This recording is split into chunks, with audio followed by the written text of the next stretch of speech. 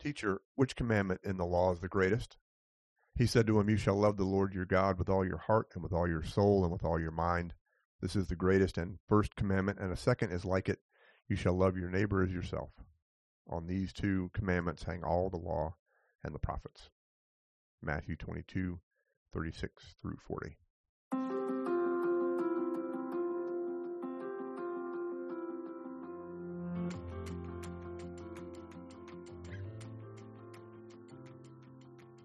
Hey everybody, I'm Chris Dowd.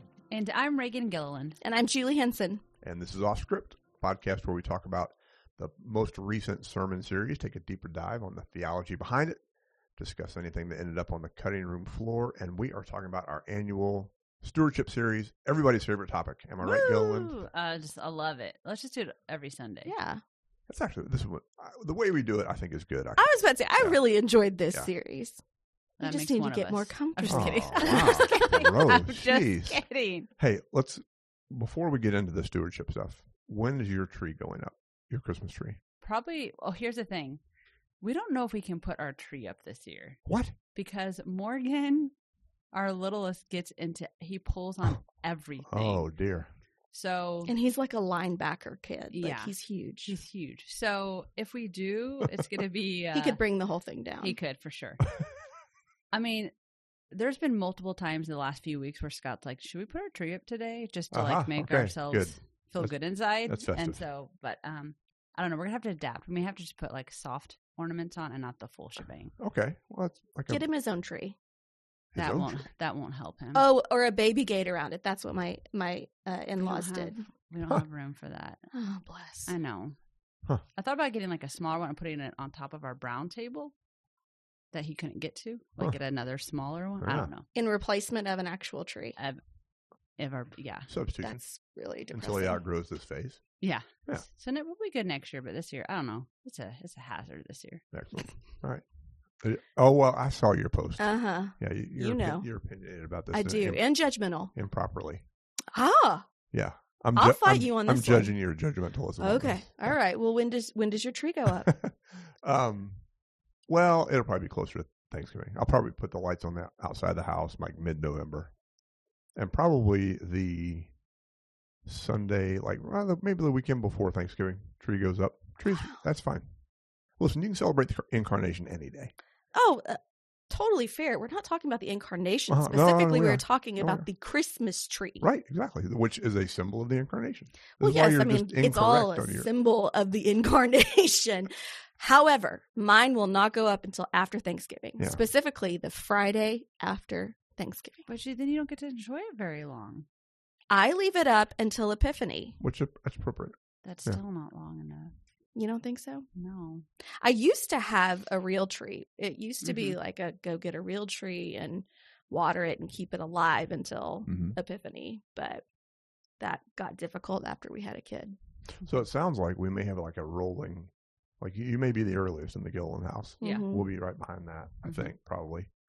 And then Scrooge here will put hers up sometime after Thanksgiving. Scrooge will follow the rules.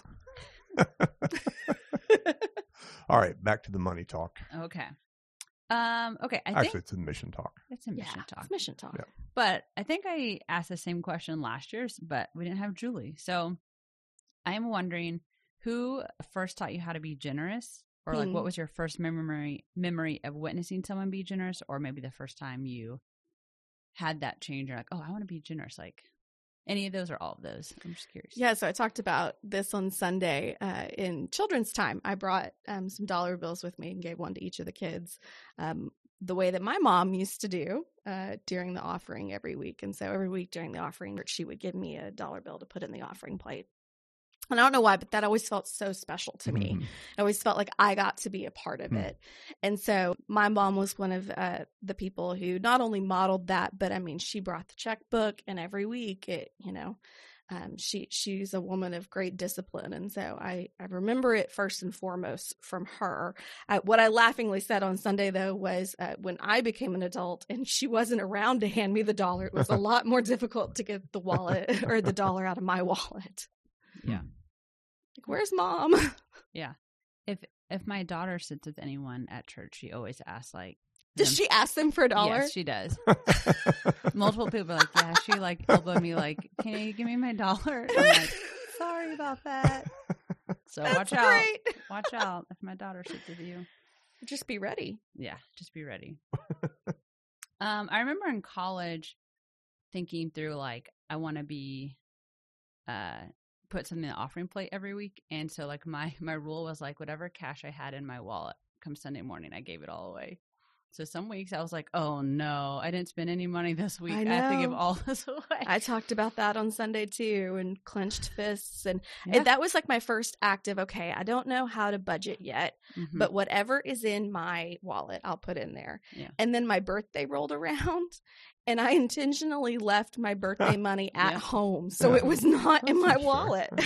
So I had a moment of confession on Sunday too, talking about that. But yeah, it was really hard. I was like, oh, I know it's supposed to be in my wallet, but I can't do that this week. I had plans for that money. Yep. What about you, Chris?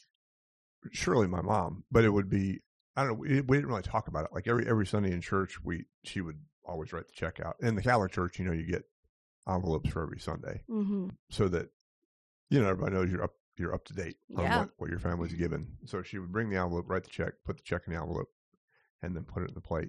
But we never really talked about it. I mean, I to this day, I have no idea how much my parents gave. The expectation was always set, but without a ton of clarity about exactly what that should look like. And I mean, I knew we didn't give everything that we had, but I have no idea if it was like 5% or 2% or whatever we thought we could. Yeah, that's so true. Yeah, you're right. I never knew how much it was percentage wise, or what even the dollar amount that she wrote down. Either I wasn't paying attention or what. So I always knew that it was something that you were supposed to do, but I never got clarity around really the why, and then especially the how to plan for that. Right. And some of those questions, at least for me, kind of felt shameful to ask. Like, well, what do you mean why? You're supposed to know why. Shouldn't you know this? And it really, if your heart was in the right place, I shouldn't even really have to tell you how, right? So yeah, that was definitely a learned skill later on for me.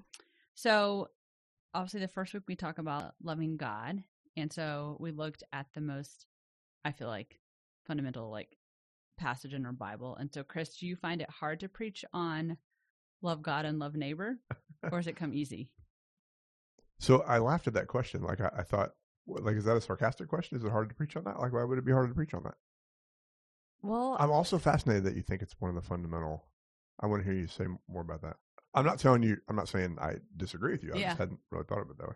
I think because there's, I guess, talking with more and more people that have been in the church and maybe have gone up and down and had to deconstruct or reconstruct. They're like, okay, it really comes down to like, how can I love God and love neighbor? I think it's,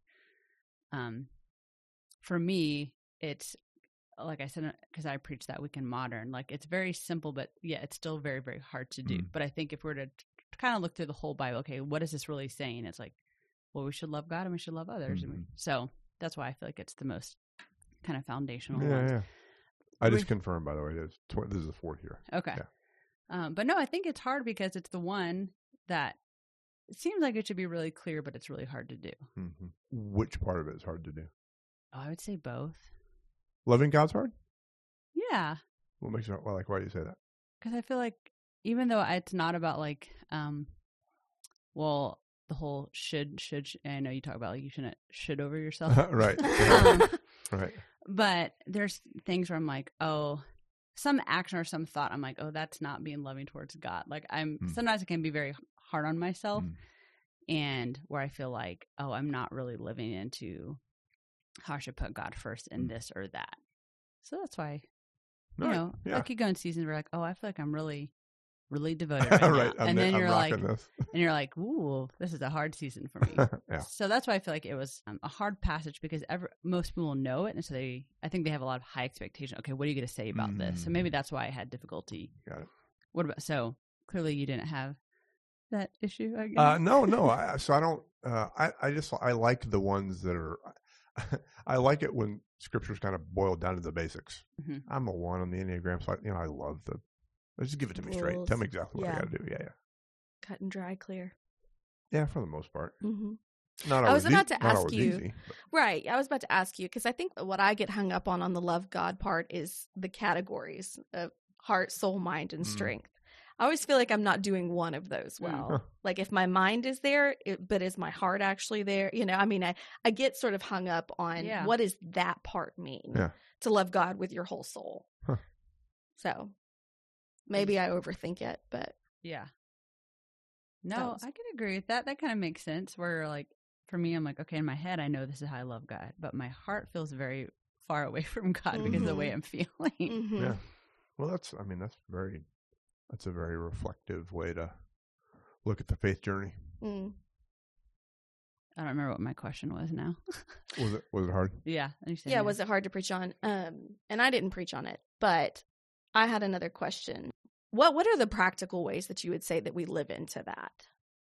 I mean, it's the cut and dry scripture, but then in terms of actually living into it and helping others to see the practical ways that Jesus is talking about this being a priority, what does that look like? Well, I do appreciate the United Methodist Church. I feel like our vows are really good with it. Yeah, they are good. The whole idea of like prayers, like we should be prayerful people, our presence, like showing up to church, showing up, I would say even like to others or showing up to your small group, like being consistent in that service. Obviously, like you should go do something. It does something in where you're like, okay, I want to help others. And then giving, obviously, like your gifts, like, yeah, that should be part of it, that commitment. And then you go tell others, like, if you love God and when you love someone, you want to tell as many people about, like, I'm in love. I love that person. And so if you've been transformed, like, so I feel like that kind of lays it out pretty well for us. Yeah, I agree with that. That's and good. I think like the means of grace, I mean, the general rules, I do think that Wesley was one of his gifts to Christianity and still to us is the practicality of what he described, how he described the Christian life looking. Did you have a hard time preaching on it? I just feel like there's a lot of pressure for this verse. I don't know why. Well, I guess Jesus does say at the very end, above all else. Yeah, everything hangs on this. Yeah, so everything hangs on these two things. So you kind of feel like, oh, I'm preaching. Does everything hang on this? Like, yeah. When I was listening to your sermon, you had given this funny example of what if Jesus had answered the question differently? Yeah. And given one of the other laws that you find in the Old Testament. I thought that was pretty good. And no one laughed. Oh, I'm sorry. I laughed. Thank you. You're not telling enough jokes in there or something. I guess you're not. For humor. I know. So what did you say was what were some of the examples you gave? It was a one like, don't wear mixed materials together or don't leave the fat overnight. Like this is the one. Yeah, this is the one. This above all so else. I thought about what if he had said like, oh, you know what? That would make it way easier. Right? Right. You could do that one thing. One thing. You don't have to be all in all the time. Don't leave. Just don't wear mixed fabric clothing. Yeah. Or don't leave the fat out overnight. Yeah, don't leave the fat out overnight. Don't cut it. Women, don't cut your hair. Right. On these things hang all the law of the prophets. So I was just thinking of like, I'm sure they would be like, wait, what? Oh, We've devoted our life to studying and that's what we, So I thought that was funny. Okay. I like the way your brain works. I had never thought about it that way. What if Jesus had answered that differently? Yes. He probably would not have passed the test. Probably not. They're like, do not listen to this guy. Yeah, never mind. He is not a threat. And then I feel like we should pull back the curtain. So Reagan and I were then giving you a hard time about week 2 in the series. Yeah. Where you preached a 28-minute sermon with not a single joke. Oh man, no jokes. Yeah, I don't joke about mission. That's funny. That's a flex. Well, I will say that I started thinking about it after y'all were giving me grief about it. And the last 2 appointments that I've been in, yes, I'm being defensive. The last 2 appointments I've been in have been in missions. And so I realized you got a lot to say I get fired up when I talk about missions. And I thought, well, why? Well, because I feel like that is a core part of who we are as a church. And I think I said that at some point in my sermon, but somewhere in the 28 minutes. Somewhere in the 28 minutes, I talked about something that had to do with Jesus and missions and serving others, hopefully. God willing. Yeah, yesterday was 25. I checked. So I did too. Thank you. Shaved it a little bit. I did. Anyway, I want to go back to love from that first week. So I really liked what you said, Chris, about how in our minds, why, let's see, you talk about love, we quickly associate feelings of tenderness and affection. And that is part of that love. But this love of God is so much more. You said this is no easy love. This is no comfortable or sentimental love. And then you go on and you quote a biblical scholar, Douglas Hare, about how really it's about this unwavering commitment. So talk a little bit about that. We tend to think of love like there's multiple words for love in Greek. Eros is the one for romantic love, and that's our kind of default, right? I think. But I mean, we've all been married a while now with children. Like that is much more about. I mean, certainly the tender sentimental feelings are there, but it's way deeper than that, right? It's much more about connection and commitment, and that is what our relationship with God is intended to be. And I love that quote from Douglas Hare because he's right about that. Like it's easy to read love God and think that that's an easy thing, right? To think, oh, well, that's no problem. I love my parents, I love my friends, I love my spouse, I love my kids. So it's just like that. Well, when Jesus says all your heart, all your soul, all your mind, all your strength, in the kind of Old Testament Deuteronomy way, it's a big deal. And what people sometimes don't want to hear is that includes a financial commitment, right? Yeah. I mean, that is the tie-in, obviously, to the stewardship campaign. So, I just appreciate the idea that like being all in is being all in.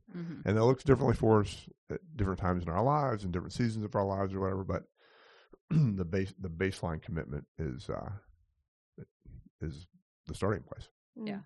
Well, your question earlier, Julie, about what does it mean, like practicality, and thinking about this commitment, to jump off of that, like I think about the way we commit to like I'm going to use our spouses. Like even when we are tired or stressed or don't feel good, you still show up for that person. And I think with like, let's say church, like obviously don't come if you're sick and you have a fever, please don't. But online. But like, yeah.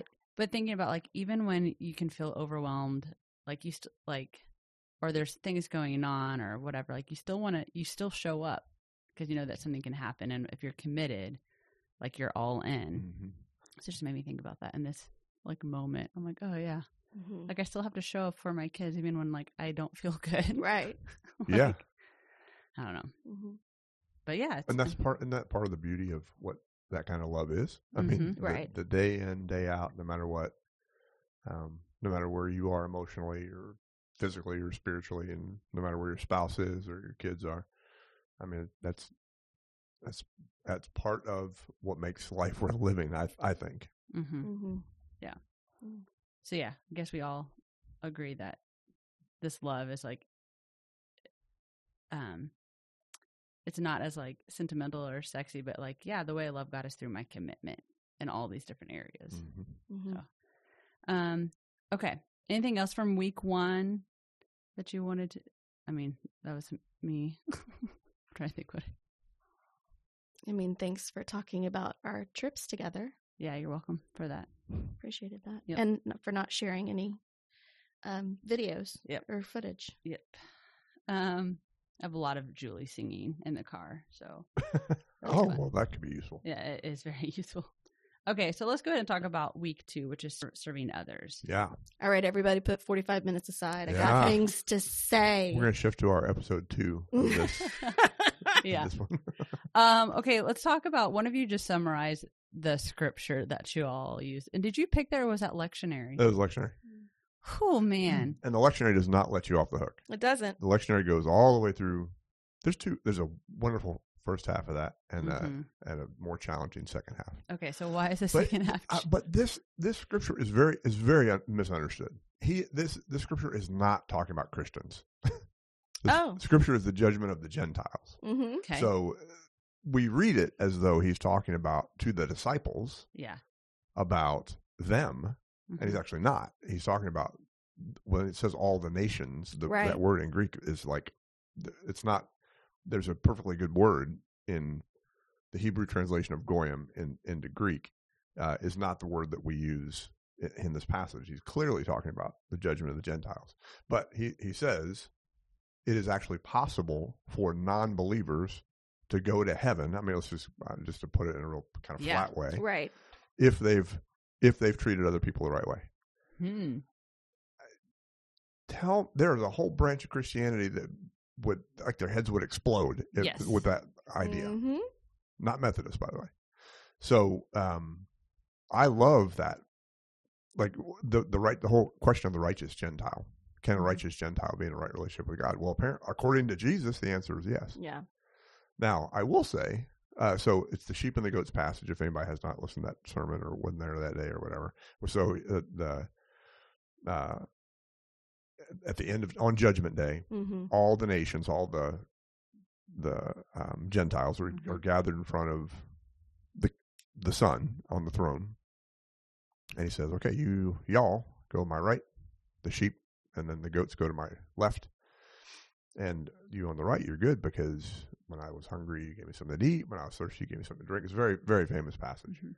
And they're surprised. Well, when did we do that? Well, when you did it to one of the least of these, who is, my people, you did it to me. There's also the question, by the way, about whether or not he's talking about how Gentiles treat Christians. I wondered that too. Yeah. I mean, you can parse that a lot of ways. But the bottom line is, if you treat people well, you're good. If you don't, you're going to the eternal fire. I mean, he gets real fiery. Yeah. So when Laura, our new assistant director of children's ministries, came to children's time with a sheep and a goat, I'm like, oh dear. Are we going to talk about the last part? How far are we going in this passage? Yep. But she did not take him all the way to, the bad place. The bad place. The bad place. Okay. So that totally works. I think this scripture is not interpreted correctly a lot. Never. It never is. We are saved by our faith. Right? I mean, that's the whole point of grace. Like, we're not saved by works. Now, for Wesley, our works proceed from our faith, and if we're not doing good works, something's wrong with our faith. Right. So he comes at it like the end point is the same, but theologically it's correctly aligned with grace-based theology. But I love that passage. I love that passage because it answers the question of what happens to everybody who doesn't believe, and it's not like just some random guy giving a theory. It's Jesus. It's Jesus himself. Right before he dies, it's the last thing he teaches before his crucifixion. So, like, one last note, guys. Just a reminder. Exactly. In case you've forgotten or missed everything I've said.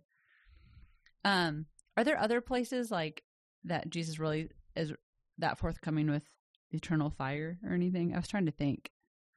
I mean, that section is called the Little Apocalypse, and so there's several parables in there. It's 4 in a row of what happens at the, where there's, there's more than one reference. Yeah, exactly. To wailing and gnashing of teeth. Like, he mentions it a few times, but it's not like, we can't think of it.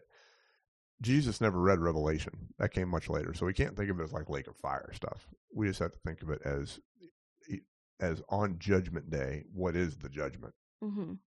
And so clearly in his head, or at least according to Matthew, he had a sense of he will return in glory to judge the living and the dead. And that, I mean, we say that every week, don't we? I feel like we say that every week.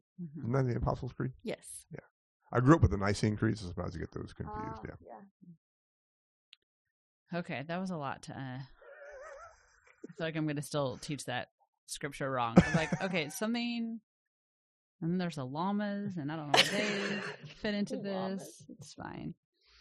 Okay, Julie, in your week 2, you talked about how the scripture, you talk about how this message race is not so much about what we've done, but what we've left undone. Talk about that, but not for 28 minutes. Okay, fine. Sometimes. Oh, man. Sometimes this passage in commentaries is referred to as the sins of omission. So not just the things that we do that go against God, but the things that we don't do and deliberately don't act on or don't see that are against what God would do. And what I love about this passage, even though it's very repetitive right there in the middle, because they repeat all of the things back to Jesus, is that there's this sort of like looking around like, I don't see what you're talking about, Jesus, Lord, where were you? I mean, it's sort of like this Where's Waldo thing. Like they just don't get it. And so every time that I read this passage, it's that reminder to me that there are things that I am not seeing that God is calling me to see. And I'm not seeing them not because they're not there, but because I do not have my eyes fully open to what's going on around me. Whether that has to do with apathy or with being in my own world or self-centeredness, right? We can just sometimes put these blinders on that keep us from seeing the rest of the world and the people around us the way that Jesus calls us to. Mm-hmm. And Jesus says that's bad. Okay. Just to be clear. Just that's what goats do. Yeah. No, that is good. Because I think we like to rank all the things that we do or say like, well, look, I'm doing all this. And then it's like, yeah, but that's important. That's good. But there's also these things that I need you to be aware of and to see, which I know sometimes we can get very overwhelmed. I mean, that's what I hear a lot talking with people is like, I want to help. I want to do things, but I don't even know where to start. Right. Which it is, but hopefully here at Christ United, we can get plugged in to those different ministries or different things that maybe tug on your heart. Mm-hmm. Most likely we're in that area somehow. Okay. In your sermon, Chris, you brought in some of the foundational elements of John Wesley. And what kinds of things did John Wesley do surrounding serving? And then what about giving? So I talked about the general rules. Yeah. And so what are those? Do no harm, do all the good you can. And then the way, I mean, it's attend upon all the ordinances of God, but like modern, you could think of it as like stay in love with God. That's how somebody wrote one of the bishops wrote a book about it, and that's how he translated it. I like the Old English, attend upon all the ordinances of God. That sounds very magisterial, but so the funny one in do no harm is don't drink unless you absolutely have to. Which was, I may have said, I had some eye contact with some people in the congregation when you said that. I was like, ooh. Yeah. So that just makes me laugh every time I read it. Yeah. But then the do good, there's a real famous quote by Wesley. A lot of people know it. Do all the good you can, by all the means you can, to all the people you can, all the places you can, as long as you ever can. Or something, paraphrasing. Yeah. So the thing about the Wesleys is they were all about service from the very beginning in the small groups. Like they would visit people in prison. They would visit people who were sick. They would set up schools for children who were not being educated at all in some cases, and certainly properly in many cases. They cared very much about alcoholics who were drunk at the bar and would go and minister to them at a time when most people would just dismiss them. In the do no harm section of the general rules, they prohibited slavery, which was not a popular position in 1739. Right. So Methodism has always been an outward-facing tradition, and it was one of the things that made Whitney and I fall in love with the whole movement. And some congregations do more or less of that than others, but I've never been part of or affiliated with or familiar with a United Methodist congregation that did not take this very, very seriously. And I think it's an incredible witness. I mean, I think it's in a world that's increasingly divided and angry and intolerant, I think that Methodist witness shines through whether you're in a congregation that's more progressive or more conservative, all of us have that in our DNA. Like, it's just who we are, and I think it's awesome. I love the Methodist movement, and that it has so much to do with the way John and Charles felt like the religion of the Church of England needed to be revitalized. Mm-hmm. Would you say that you would define that, or serving others and that outward focus, as a piece of evangelism? So in other traditions, evangelism is defined, I think, very differently. And so that was one of the things for me when I came into the Methodist Church, was I had to rethink what I thought evangelism and outreach are. Yeah, I think so. Definitions are tricky. I think it depends on who's defining it. But I think I really think that our emphasis on service is very much focused on meeting human needs, and it's that old St. Francis thing where, preach the gospel at all times, when necessary, use words. Like I think they believed that kind of care. I mean, they certainly cared about people's souls, and they wanted. So those, the small groups at the beginning, they would hold each other accountable, to daily religious practices and stuff like that. But when they would go to visit in prison, I'm sure they carried the gospel, but it wasn't like in the first priority was meeting the need. And to the extent that drew people to Christ, obviously they were interested in that. But it's not as though they saw people who didn't have Jesus, and so they went and figured out what their need was and met it so that they would come to Jesus. Right. They identified the need, went and met the need, and then grew the movement because people were attracted to that kind of selfless approach to religion. Yeah. Like when we go on a mission trip, it's actually a mission trip. It's a mission trip to meet needs. It's not passing out Bibles. Right. Nothing wrong with passing out Bibles, but that's not the way that's not what we focus on. Yeah, it's a really stark contrast. It's a really stark contrast, especially to, like small denominations in the United States that grew up in the kind of post revival era. Yeah, where mission was saving souls, getting people to say the right words about Jesus. Right. That's not the way we see it. Yeah, I feel like the metrics of like what is a success, and it can be different from church to church. Like some churches, like, we're only successful if we get this many people to profess Jesus Christ as Lord and Savior, be like the whole kit and caboodle, whatever. And I think what I love about Methodism, like our long history, was like, yes, meeting those like needs. Like there wasn't, yes, like you said, that we cared about people's souls and stuff, but it wasn't like, well, let me like trick you, and so then I can get you like that. I really don't care about your needs. What I care about is this thing. And I don't think we've really lost that, which is really great. Like we are about going and seeing, okay, how can we feed people? How can we clothe people? How can we, it's that whole, that illustration of like, you're down at the river and all these things are coming up, and instead of, it could be like, what is it? What do they use? Like, there's kids drowning. Why are we not at the top figuring out like what is the actual issue? Like, I feel like Methodists are like, okay, we can do things here, but like, let's go up here and try to solve like what is causing that problem.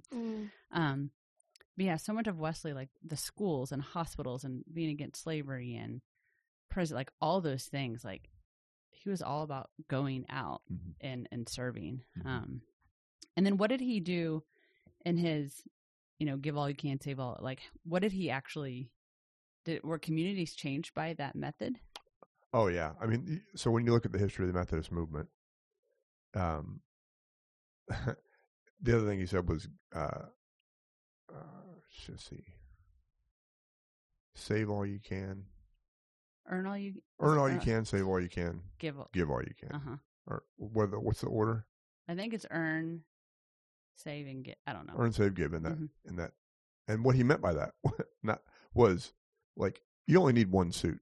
Don't buy 4. Give the rest of it away. Like he had a really high bar for this, but that ethos that was kind of built into Methodist spirituality pulled a whole generation of people out of poverty. Mm-hmm. Yeah. You know what I mean? Like the transformative nature of the Methodist movement in England is an extraordinary story from the 18th century and early 19th century. And then the trick became, once we became affluent, Mm-hmm. like, what do you really mean? Give all I can? Like, what do you mean? What exactly does that mean, Right. John, Uncle John? So, but it's built into who we are from the beginning. Yeah. Listen, Wesley, on the short list of people I want to meet day one in heaven, he's on there, right? Jesus, Paul, JW, probably. Yeah. MLK. We could do a whole podcast on that. Who do you want to meet first in heaven? That'd be fun. Would you want to meet John Wesley day one? I believe the answer must be yes. I think it has to be. That's probably on the ordination questions. I know. Yeah, I was about to say we're sitting with the Board of Ordained Ministry chair here. You should add that as a theological question. Yeah. Be great. Okay, so the last week was transforming lives, and Chris, you started off by saying you want to be better. Yeah. Are you taking suggestions for that? Let's make a box. No, when he started talking about running a 5K, I was like, man. I was like, that's dork. ew. No, I did do couch to 5K once. And yeah, I was a pretty angry person during that time. I'm not a happy runner. I have very flat feet. Yeah. But no, like you're going to run a 5K with Sam, which is great.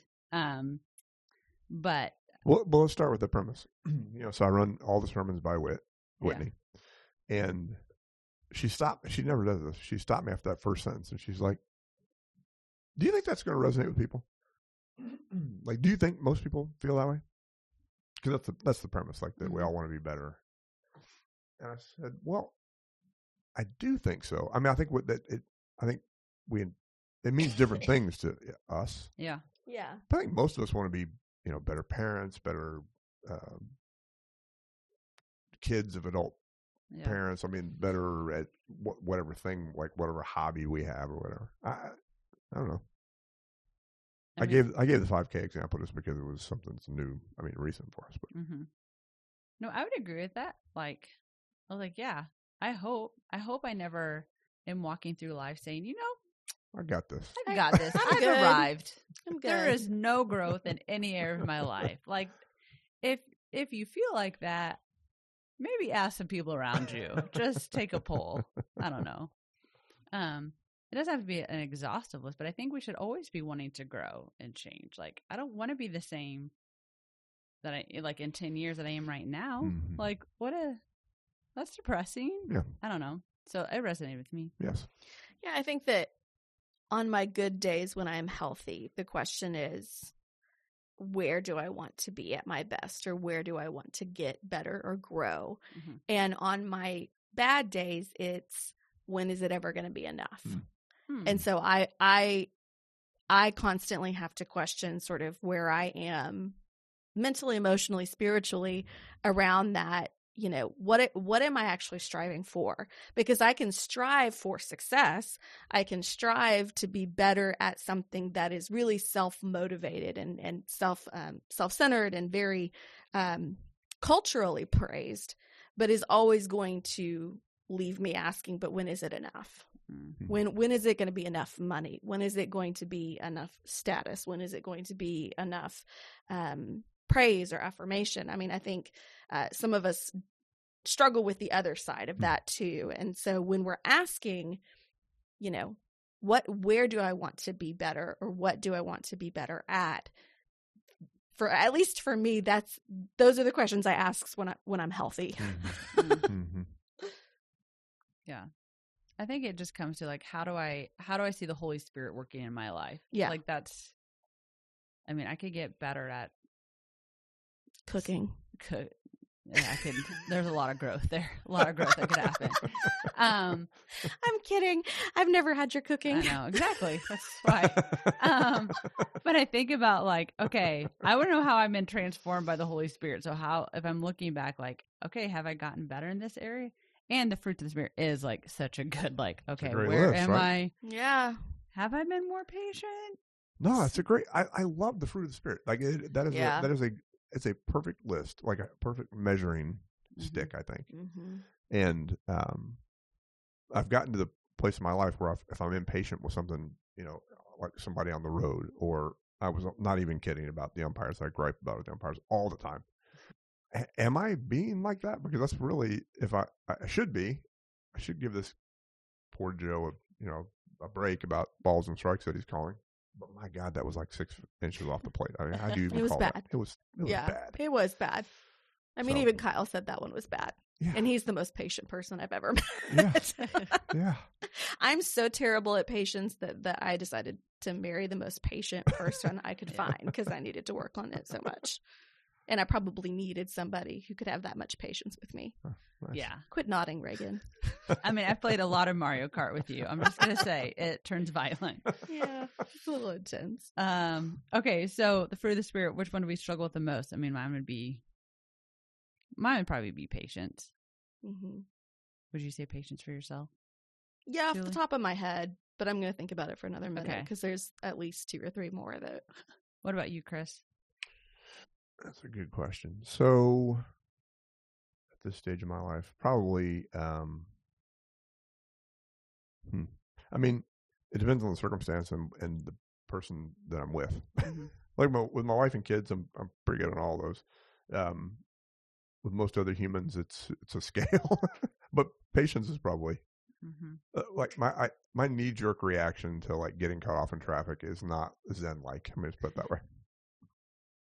So I think I'm pretty peaceful most of the time because we've got a great life. We've got a job I love, family that I adore. Like my life's really good. So love, I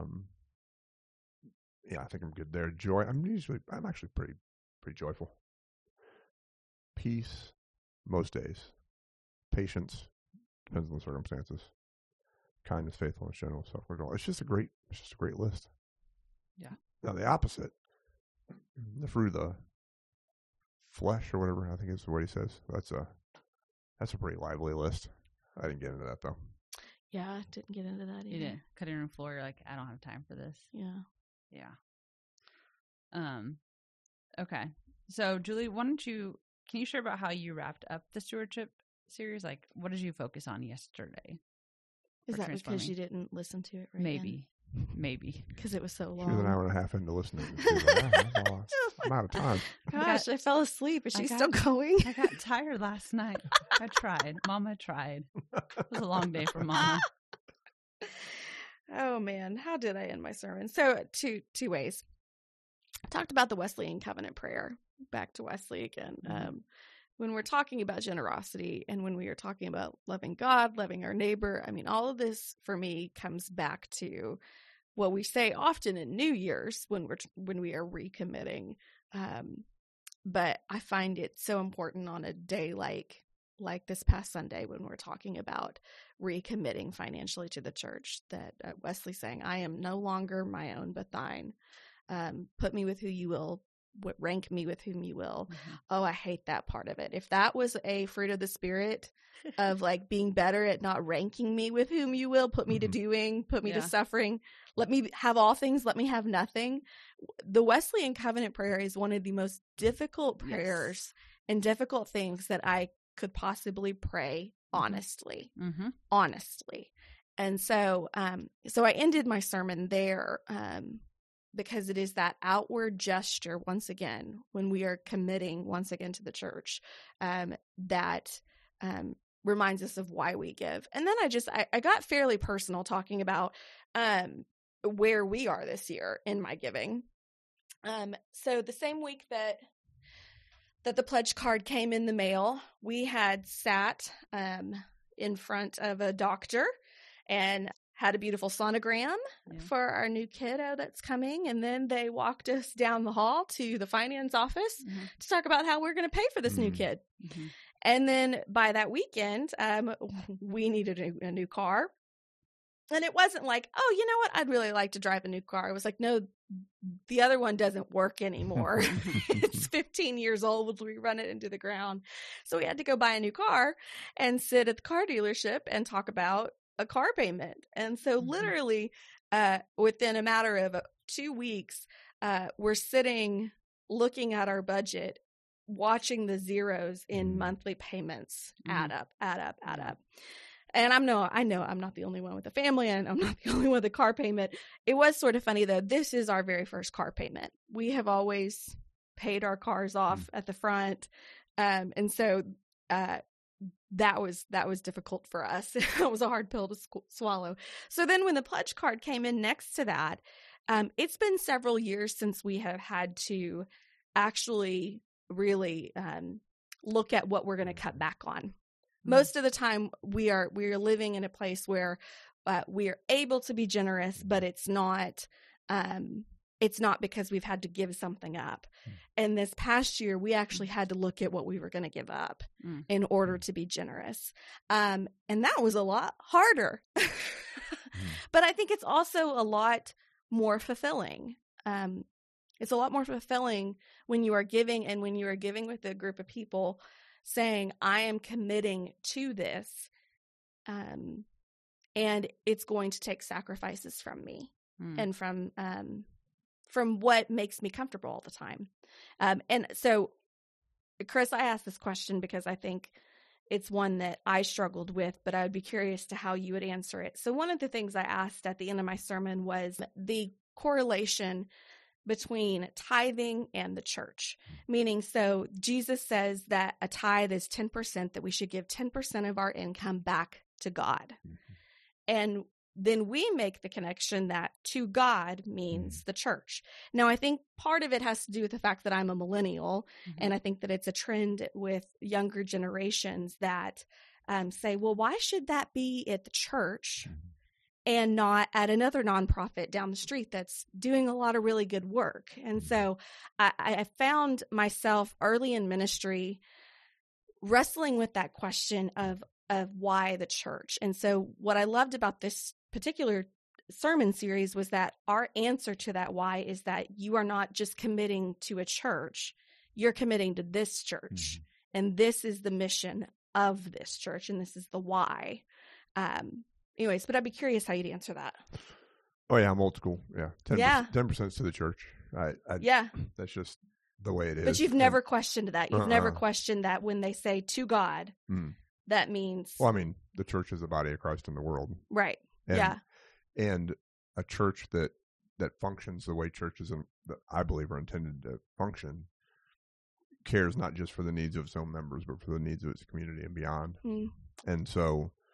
And I've been enough inside baseball for long enough to know what it takes to run the church. Yeah. And the impact the church has is a multiplying effect through the members. So it's not just helping a Hope Restored, for example, which is a wonderful ministry. It's helping Hope Restored and equipping theologically a bunch of people to do other good work. Yeah. So yeah, all of our charitable giving beyond the church is above and beyond. Yeah. I've always looked at it that way. Yeah, that's good. I think it's a helpful learning thing that I was not specifically taught. I don't know if you were as a kid. So when a peer, someone in my generation has asked me that question, I'm like, oh, I actually don't know that I've ever thought through the answer to that. It's just always sort of, this is the way it is. Right. And so I talked about it in terms of brand loyalty because I think a lot of, especially again in our generation, I think we have a lot of brand loyalty. We want to give to things, our money to things, whether it is sunglasses, shoes, groceries. There's a lot of brand loyalty. For instance, I have brand loyalty to Bluebell ice cream. Fight me on it. I have that. Overrated. If I am buying ice cream that may kill you, that has killed people. Okay. Man, she's really picking a fight today. I know. H-E-B is pretty good. H-E-B is good. Have you had their? I mean, it is. There's one right around the corner from us now, and I was like, okay. It was like on par. Something going on. Yeah, I mean, this summer we ended up buying as much H-E-B as we did Bluebell. Ooh, interesting. Anyway, so all that is to say, we have a choice all the time in where our money goes when it comes to not just like what we're buying, but who we are buying from, and then where we give our membership to, whether it's a gym membership or a subscription. And so for me, there is no better loyalty commitment than to be financially giving to the church. It's a more practical rather than theological answer, but that was how for this year, for the checks that are coming out of our house, we got our heart there. That's good. Thank you. I think that will probably resonate with a lot of people because we all have things that come up and you think, okay, I want to give. I know I need to, and I want to, I desire to. And so figuring out how can I still be faithful and still commit. You just got to eat less Bluebell. That's easy. So, but okay, so let's talk about, to kind of end. So let's say someone has never given. What would you tell them? Like where to start? What's your encouragement? Because that 10% can be really.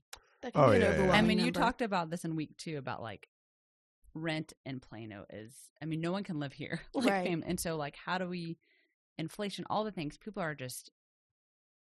We're living at our means and above our means. Yeah, for sure. So yeah, what do we tell our congregation?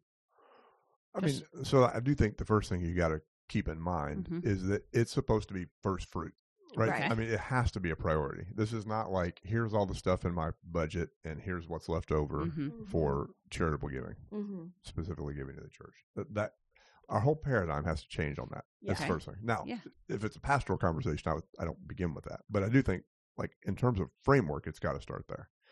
And then if someone's never, ever had this as part of their spiritual life, just start somewhere.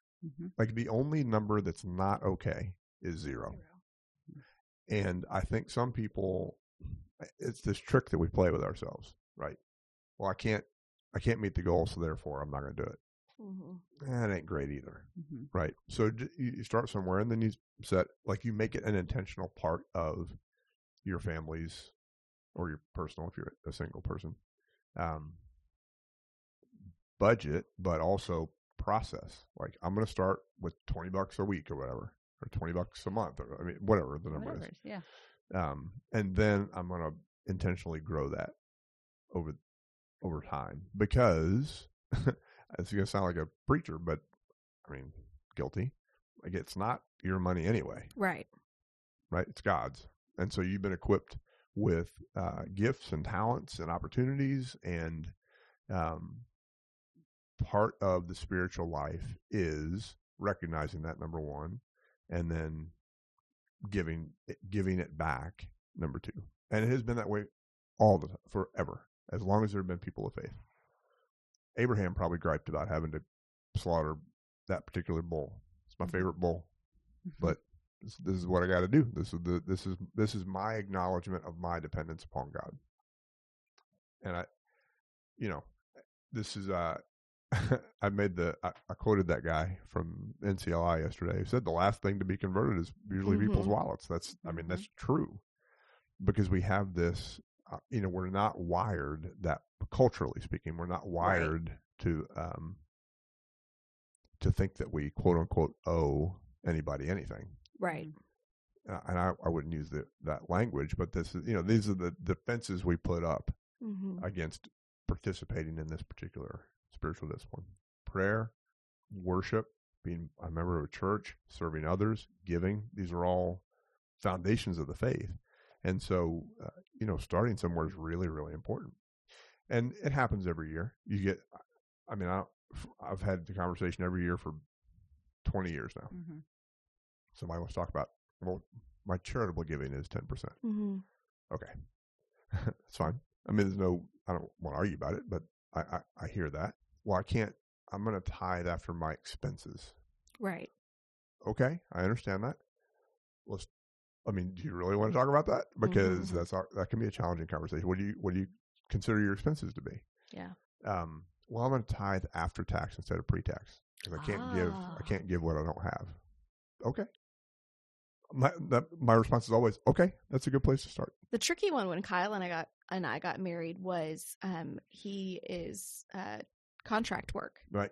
And so setting it ahead of time, Yeah. when it was not salary based was really tricky. Like we just didn't quite know what to do with that money, Right. And so we played with the numbers a little bit. And sometimes it was like, well, if it's this gig, then let's just give it all. And so then it was like we were playing the lottery with our offering. It's like, man, if that guy calls again, woo, the church is going to get a great check.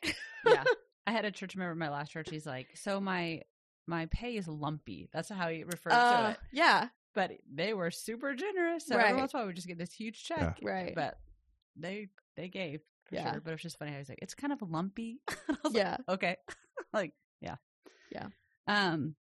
Well, yeah, I appreciate that we do spend this intentional time talking about stewardship, and I don't feel like we are like, okay, it's all about like give.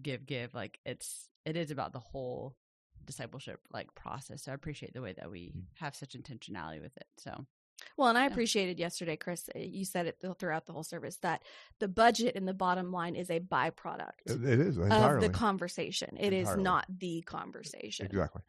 Otherwise, we'd be presenting spreadsheets and business plans and like that's so. This is where so often over the years, the theological conversation butts up against business-minded church members who want to talk about, well, why is the budget increasing 5%? Well, that's immaterial. What we think we need to spend on the church, like it costs more than $4 million a year to run this building, to run this operation. It's a big operation. Ultimately, though, we fund it not because of the worthiness of what we think the budget should be. We fund it based on our obligation as Christians to be generous. And it's I guess at this stage of the game, I've had the conversation enough that people don't necessarily argue with me about that. But initially it was like, what do you mean it's not about the budget? Of course it's about the budget. Like, and I would, especially like in more rural churches that tend to be more lay led. Yeah. I'd be like, no, it's really not. Because by the way, if everyone approached this subject with in the spirit with which it's intended to be approached, the budget would never be a problem. Right. Ever. Like our budget could be $12 million and it wouldn't matter. Our obligation as the church leadership and staff, lay leadership and staff, is to be good stewards of the money, which we absolutely are. We run this place sometimes feels like on bubblegum and shoestrings brilliantly. Like I'm really glad that we're so frugal, but it shouldn't take that. It should not take that because we have, we're a 5,000 member church. How many families are actually active? It depends on how you define active and blah, blah, blah, blah, blah. But if you just run the numbers based on where we live and average incomes and all that, the budget would never be a problem. Yeah. So I don't even like to talk about it in terms of budget. I'm happy to answer questions about the budget, but that's not the point. Right. Yeah. Yep. I agree with all of that. So well, I think it goes back to the heart. It goes back to the heart. It is the last thing for us. That is a sense of control. If I know more about the budget and I feel like you've answered my questions correctly, then I maybe owe you, or I'm willing to. Yes, I'm more willing. And so, yeah. And where we end up talking past one another is where I'm happy to answer whatever questions people have. Excluding like salaries of staff. That's, as a general number, fine. As specifics, that's not appropriate. But that shouldn't change. Like if you're a member of the church and you love the church and you believe what the church is doing, then the details on the numbers shouldn't, we get audited every year externally. We report our numbers to the conference. Like there's lots of people who are monitoring things. Right. So, I feel like a lot of times those are defense mechanisms for folks who are struggling with doing this particular thing. Yeah. And for years, I made a commitment a long time ago that I was just going to be direct when it came to stewardship. And I've every year, and this year was no exception, I have people come through the line or email me afterwards and say, "Thank you for talking about it that way. You're not making anybody feel guilty. You're just talking about it. That's the goal, because it shouldn't be about guilt. It should be about like theology and discipleship, and so I really do like talking about it in the context of the mission specifically, because we allude to the mission all the time, and the mission is undergirds every sermon we preach, in some way touches one of the areas of our mission statement, if you want to call it that. But to just spend 3 weeks and really talk about the whole thing together, like as a systematic way of approaching life and ministry, I think is helpful.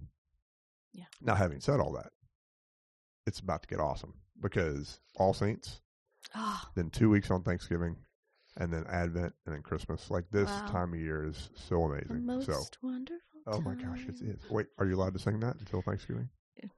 Andy sang it yesterday when we lit our fire for the first time. She started singing it. You lit a fire? Well, it's cold. It was cold. I had the windows open. Not even kidding. Wow. I loved it. I really might be Scrooge now that I'm saying it. You had a little You're bowl really of gruel. cold. Yeah, just really cold person, Julie. Yeah, no, it's going to be great. So the All Saints is one of my favorite Sundays of the year. And I always feel weird saying that, but it's important. It's so important to the cloud of witnesses and to the community of faith and the people that have built this place, literally built this place. And so it's just, it's a really good Sunday. And I think it's really perfectly timed in the church year, because like calling to mind all that has come before and reminding ourselves of the promise of our faith before we get into the holiday season that can be emotional for people, especially if you've lost someone recently. All right. So we will be back in 3 weeks. We'll do a episode on All Saints and 2 weeks of gratitude. So have a wonderful first few weeks of November. It's cold out there. It feels like fall and the holidays. And we'll be back soon with another episode of Off Script. God bless.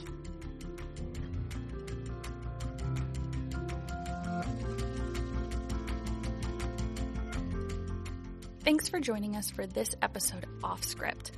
It was hosted by Reverend Chris Dowd and Reverend Reagan Gilliland. Produced by Ashley Danner as a part of the Christ United Podcast Ministries. You can visit cumc.com/podcasts in order to see all of the series we have available. Like, subscribe, and follow us so that you don't miss a single episode. Thank you for supporting us. Have a great week.